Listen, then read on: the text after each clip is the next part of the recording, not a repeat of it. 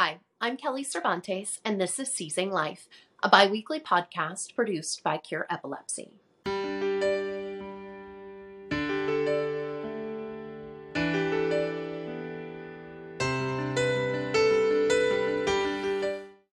This week on Seizing Life, in honor of International Epilepsy Day on February 14th, we speak with Juliana Shinnick, whose personal experience with epilepsy inspired her to make a difference in the lives of those with epilepsy in East Africa.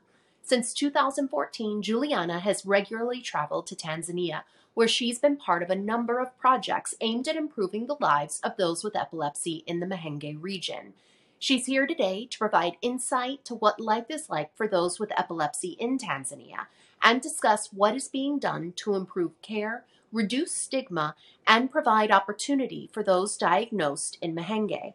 Juliana, thank you so much for joining us today. I have been looking forward to this conversation because I have a personal vested interest in Tanzania. I visited Tanzania also shortly after college and absolutely fell in love with the country, the community, the culture, some of the kindest, warm-hearted people I have ever met. So I'm fascinated to hear you started working with epilepsy patients in Tanzania in 2014, but you also have a very personal connection to epilepsy. I'm wondering how you got involved with the epilepsy community in Tanzania and how your personal story sort of drove your interest in that region of the world. Yeah, I do have a very personal connection to epilepsy. I have epilepsy. I had temporal lobe seizures from the time I was a very small kid, kind of as long as I can remember. And I tried, probably like a lot of people, I tried a ton of different medications, the low glycemic diet. Nothing was really working for my seizures. So I was having like 2 or 3 seizures a week, kind of, all through my childhood, all through my teenage years. And when I was in my freshman year of college, I decided to have epilepsy surgery. So I had a right temporal lobe resection after my freshman year in college. And it completely changed things for me. I went to Mass General. I had my surgery.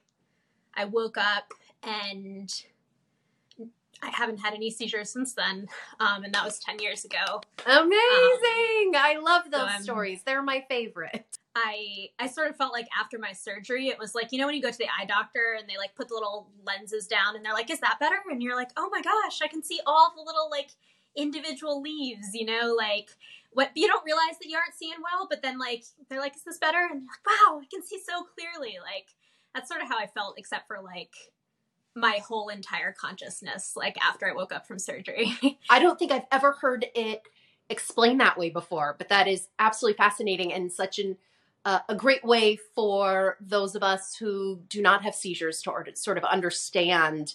So you have the surgery, you wake up with a brand new brain, and you're in college. When do you first learn about this particular community in Tanzania? So I think if my memory serves me right, it was a few years later. I was a junior now in college, and I was still like, I think still riding a pretty serious high from the surgery. And I was doing a project for a sociology class about human rights and epilepsy. This one community kept coming up in my research, and it was the town of Mahenge. It's this little community tucked in the Wapagoro Mountains in central Tanzania.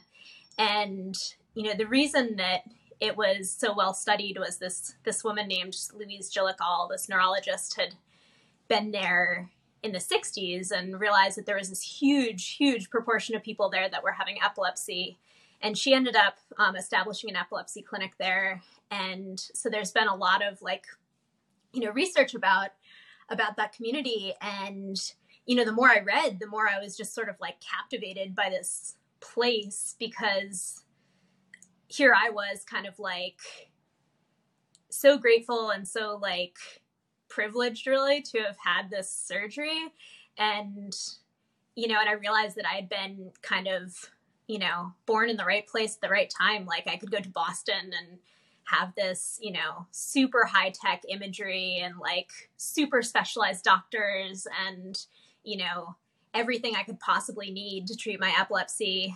And there's like one tiny clinic with one doctor and a team of nurses that are, spread thin to try and help people who are really like not only struggling with epilepsy, but also with like real social stigma surrounding epilepsy. So I just got kind of sucked into this thing. I kept reading about it and finally I decided to email Dr. Jillikal. So I emailed her and she didn't respond. So I was like, I guess that ship sailed, And then and I finally saw her phone number on another thing, and I was like, I'm just gonna give it a shot. So I give her a call. She picks up the phone and she's like, "Oh, hi! Like, yeah, like you read about Mahenge? Yeah, let's talk about Mahenge."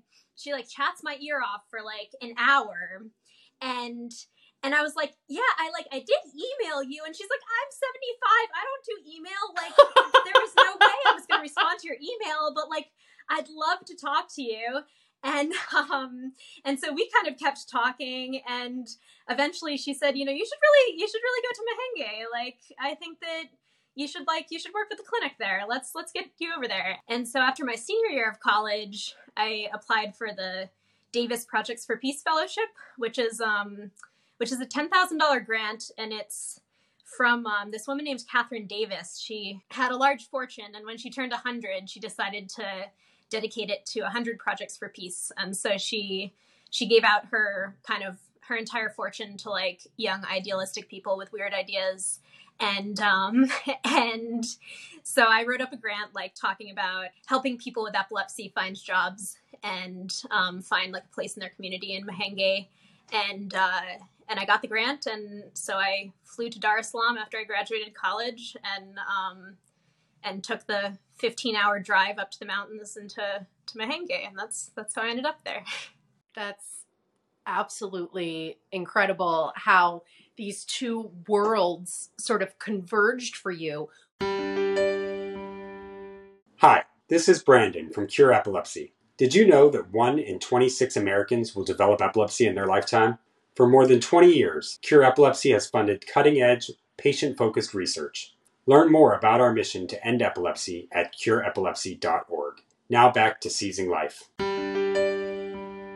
You sort of mentioned a little bit the stigma, but what is, day-to-day life like for people with epilepsy in this region of Tanzania? Yeah. So first off, there's so many more people with epilepsy in Mahenge than there are here, When I stop you there for a minute. I'm sorry, because I'm so curious, and I have to imagine that everyone listening is. You're talking about such a significant more amount of people in this region of Tanzania that have epilepsy than, the average statistics in the United States.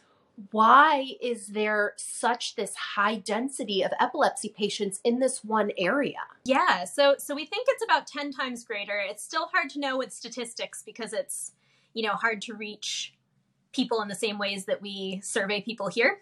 But when I first went there we weren't really sure at all why there were so many people with epilepsy. It was kind of a mystery. And at that time, they'd thought maybe vitamin B deficiency. They thought all of these people, all these different places have had some level of displacement over time. Maybe that has something to do with it. They thought maybe it was long-lasting effects from measles. Like there were all of these different theories. And in 2017, a paper came out in Science that kind of brought us the closest to understanding why there's so much epilepsy that we've gotten. So still not 100% sure, but we really think it has to do with onchocerciasis, which is river blindness. So what happens is there's these little filarial worms in the rivers, and they then people get infected with these worms, and there's a little tiny protein on the filarial worms that looks a lot like a protein that's both in our neurons and in our muscles. And so they think what's happening is when people's immune systems are trying to fight off river blindness, they sort of friendly fire and end up attacking their own brains, which results in seizures. That gives us a little bit more to work with than what we had to work with, even 7 or 8 years ago. Now we can start targeting epilepsy like upstream, not just treating the epilepsy once people get it, but also trying to prevent river blindness infections. Absolutely. That is promising that this paper came out, and hopefully, fingers crossed, there can be more and better treatments. So sorry, I interrupted you. Let's go back to the original question about what life is like. Like I said, you mentioned the stigma. What does daily life look like for epilepsy patients in this region of Tanzania? So a paper came out about in 2010 where Dr. Louise went to Tanzania, and she speaks really beautiful Swahili. So she got a group of people together and started just asking them about epilepsy and their beliefs about epilepsy. And she found out that 65% of people in Mahenge thought that people with epilepsy weren't fit to work or to go to school.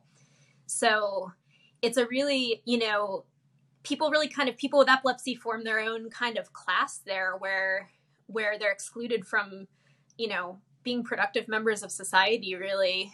And kids from a really young age who have epilepsy just don't see themselves as having any kind of future because they're often kicked out of school, and they're often excluded from the workforce because nobody will hire with somebody with epilepsy. They think people with epilepsy aren't capable of working. They're not good workers.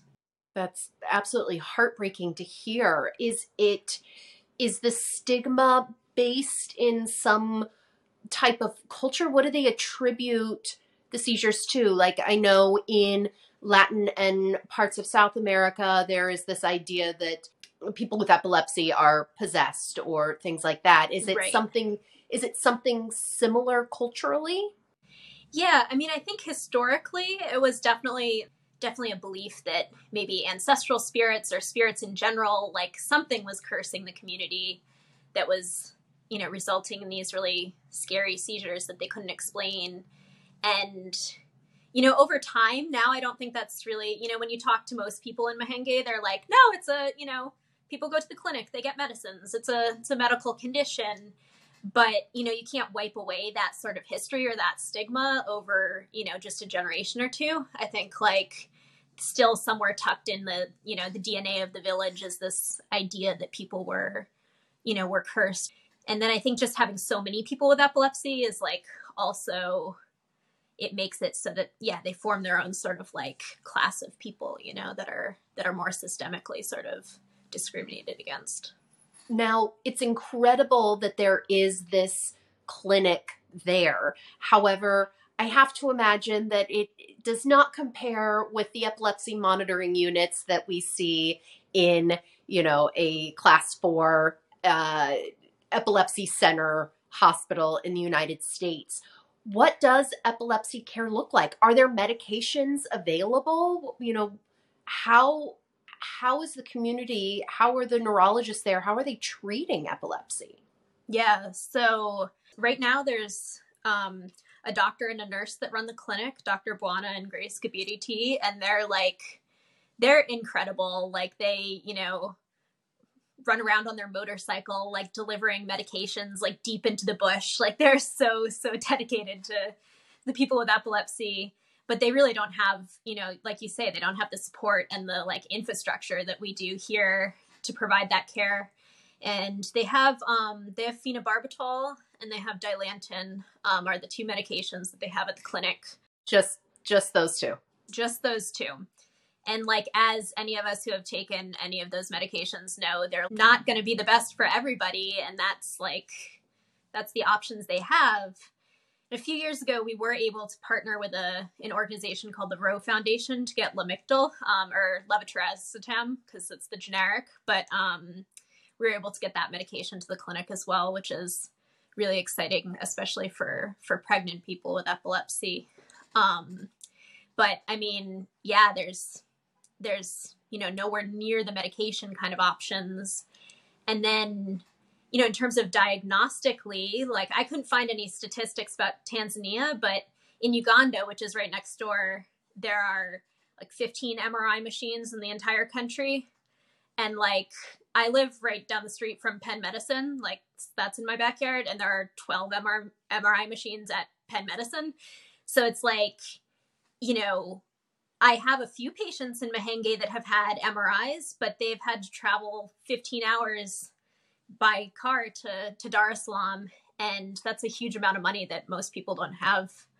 And then even the medications that they do have, like one of the real challenges is sometimes there'll be shortages of those medications because they come from the government. It's a government-run healthcare system. And so they'll get a certain amount of phenobarbital from the World Health Organization. It goes to Dar es Salaam. It gets distributed throughout the country. But somewhere along the way, sometimes there's floods. Sometimes there's a, you know, greedy pharmacist who decides he's going to divert it to his own local pharmacy. Like usually about once a year, I end up getting WhatsApp messages that are like, we don't have any phenobarbital. Like it's all gone for the next 3 weeks, which is really awful for people who are already on the medication. And then, you know, they're having breakthrough seizures because they can't get it for a period of weeks. Well, and not even just breakthrough seizures. I'm thinking of like going cold turkey off of some of these medications is dangerous exactly. in and of itself, especially depending on what kind of dose the people are on. I mean, that's sort of terrifying, you know, yet, you know, breakthrough seizures, but also just having to stop and not be able to titrate down is really, really scary.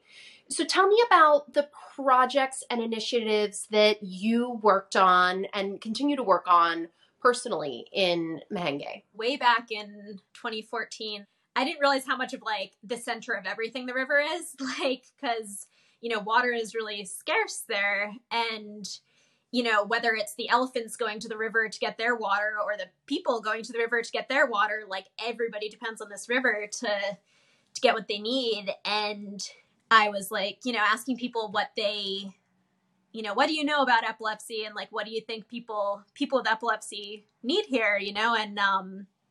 And multiple people were like brought to my attention that there had been a few deaths the year before from people who were women who were going to the river to get their water, and they had fallen in the water because they had seizures. But I thought, you know, the other issue is that people in the community don't think that people with epilepsy can work. So like, what if we had them build a water tank close to the center of town so that people wouldn't have to go to the river to get water? And then that would be a useful, you know, amenity for the entire town. And maybe they would see that people with epilepsy could work and could make something happen. So I started talking to the doctor and the nurses. I was like, I think we should like hire a bunch of people with epilepsy to build a water tank, like close to the clinic. And the next morning I wake up and I have this little balcony in my, like my little room at the seminary. And I'm like really sleepy. I'm not much of a morning person. So I walk out. I'm like about to get some coffee, and there's like a line of people with epilepsy, like all just like through the courtyard. They're like, we heard you're trying to build a water tank. Like, we're ready to work. When do we start? And that's amazing. And so we hired a bunch of people to build this water tank. And I remember like when I saw the tank all finished and like people from all over the village, like lined up with their buckets on their head, like ready to get their water. And they're like, oh, who built this? Like, this is awesome. And, you know, you hear people being like, yeah, it's the, like, people with kafafa. It's the people with epilepsy. Like, this white lady hired them to build it, you know? And it was like, you know, it was great to hear this sort of, like, hearsay in real time of, like, yeah, people with epilepsy, they, like, built this thing that's really useful for you. And, like, they can do that work, you know? That's incredible. I love that story so much, not only helping the community and preventing future deaths, but showing the community that they can, the people with epilepsy can, will, and want to work. Have you noticed a difference in, you know, you talked to the first time you went was in 2014. I know that you haven't been able to go back since COVID, but, you know, over the course of these years, have you been able to sense, I know that, like you said, this is going to take generations to work through this stigma, but have you at least seen progress in this regard? Yeah, I mean, I think I have. Like, Another project that I have worked on is giving people vocational scholarships and educational scholarships, because so many people with epilepsy get kicked out of school at a really young age. And if they can, go back and continue an education, most of them will if they're given the money. But if you have, what I hear over and over again from people is like, I have 5 siblings. My parents couldn't afford to send all of us to school. And, the kid with epilepsy is going to be the one that's left behind. And so, if we can fund people to go back to school or to get a vocational degree, that's been one of my big goals. And the first vocational program we started was tailoring, because there, any skirt or dress or, tux or whatever you're going to get made has to be made right in the community. So that was the first program that we started, and had a few tailors graduate from it. And, we gave them their own sewing machines. They both were able to open their own businesses from their homes. And then I went back about a year later, and I was like, I had some more funding. It's like, let's start a carpentry program. And I remember going to the carpentry teacher, and he was like, yeah, no, what are you talking about? Like, people with epilepsy can't work. And I said, have you run into like Margaret down by this street? And he was like, oh yeah, like she makes really great dresses. Like my wife really likes her stuff. And I was like, oh yeah, like she was part of our program last year. And like, and he was like, oh, that was a good product. And so he was like, okay, I guess I could do it if you're funding these people to learn carpentry, like I'll give it a shot. You can kind of see the domino effect of like, the first one was hard. The second one was less hard because there was already something to go by, I see people taking really,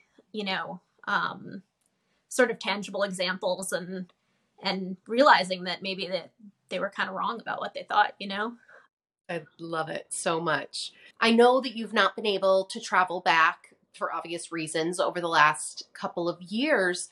And I imagine if you're not able to get back, that other volunteers and people aren't able to travel in as well. How is the community doing? Are they still able to thrive and get, or even just, status quo, get treatments and medicines? So in terms of COVID in general, I think they're struggling in that, there's such inequality with the way that vaccines have been distributed, and they don't have the refrigeration that they need for the Pfizer and the Moderna vaccines. So I did receive word that like a month ago, they got a big shipment of Johnson & Johnson vaccines. So I'm really grateful for that. And so far, I think they've been relatively okay, but I do worry for them. And then in terms of like, supply chain, it's usually around this time of the year in the rainy season that the drugs start getting backed up.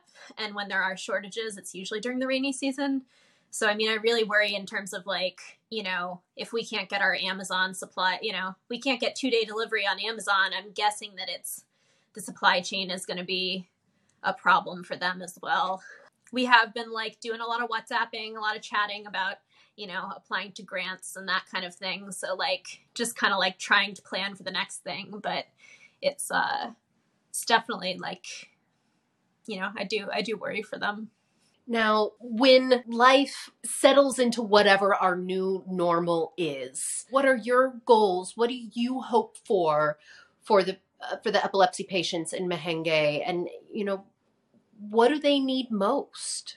They need both the very basics. They need a constant supply of medication, and they need to have, greater access to different medications. I think so much of the disease there is the social aspect of it, and, being seen as an outsider, as somebody who's not going to work, not going to be productive. And, seizures are one thing, but like really being so held back from living your life is another. And so I'm really hoping to continue supporting people to go back to school, to get jobs, and, to live productive lives once they get their seizures under control too. And our students are really thriving, like there's this one student, Winfrida, that we've been supporting for a long time. She got kicked out of elementary school when she had epilepsy. and we funded her to go back to a private high school. And she totally killed it. Like, she did great. Got amazing grades, and she wants to apply to nursing school now, which is really, really exciting. Is that like the best feeling in the world, to know that like you had a hand in completely changing the trajectory of this young woman's life? I mean, that's just incredible. I love the work that you're doing there, and thank you so much for sharing it with us today. Thank you so much for having me. Thank you, Juliana, for your experience and insights. Those of us who have been touched by epilepsy know that there are no borders when it comes to seizures. Epilepsy can develop in anyone, at any age, anywhere in the world. An estimated 65 million people worldwide currently live with epilepsy. Unfortunately, 1/3 of those people do not respond to current medications. And as Juliana related, those in developing countries often encounter multiple challenges, from accessing medications to deep-seated stigma that impacts educational and employment opportunities. For more than 20 years, Cure Epilepsy has understood the need to find a cure for epilepsy and has been dedicated to funding research that will lead us to those cures.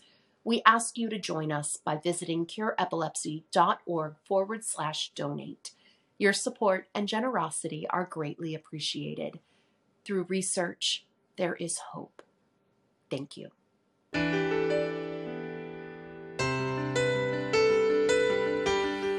The opinions expressed in this podcast do not necessarily reflect the views of Cure Epilepsy. The information contained herein is provided for general information only and does not offer medical advice or recommendations. Individuals should not rely on this information as a substitute for consultations with qualified healthcare professionals who are familiar with individual medical conditions and needs.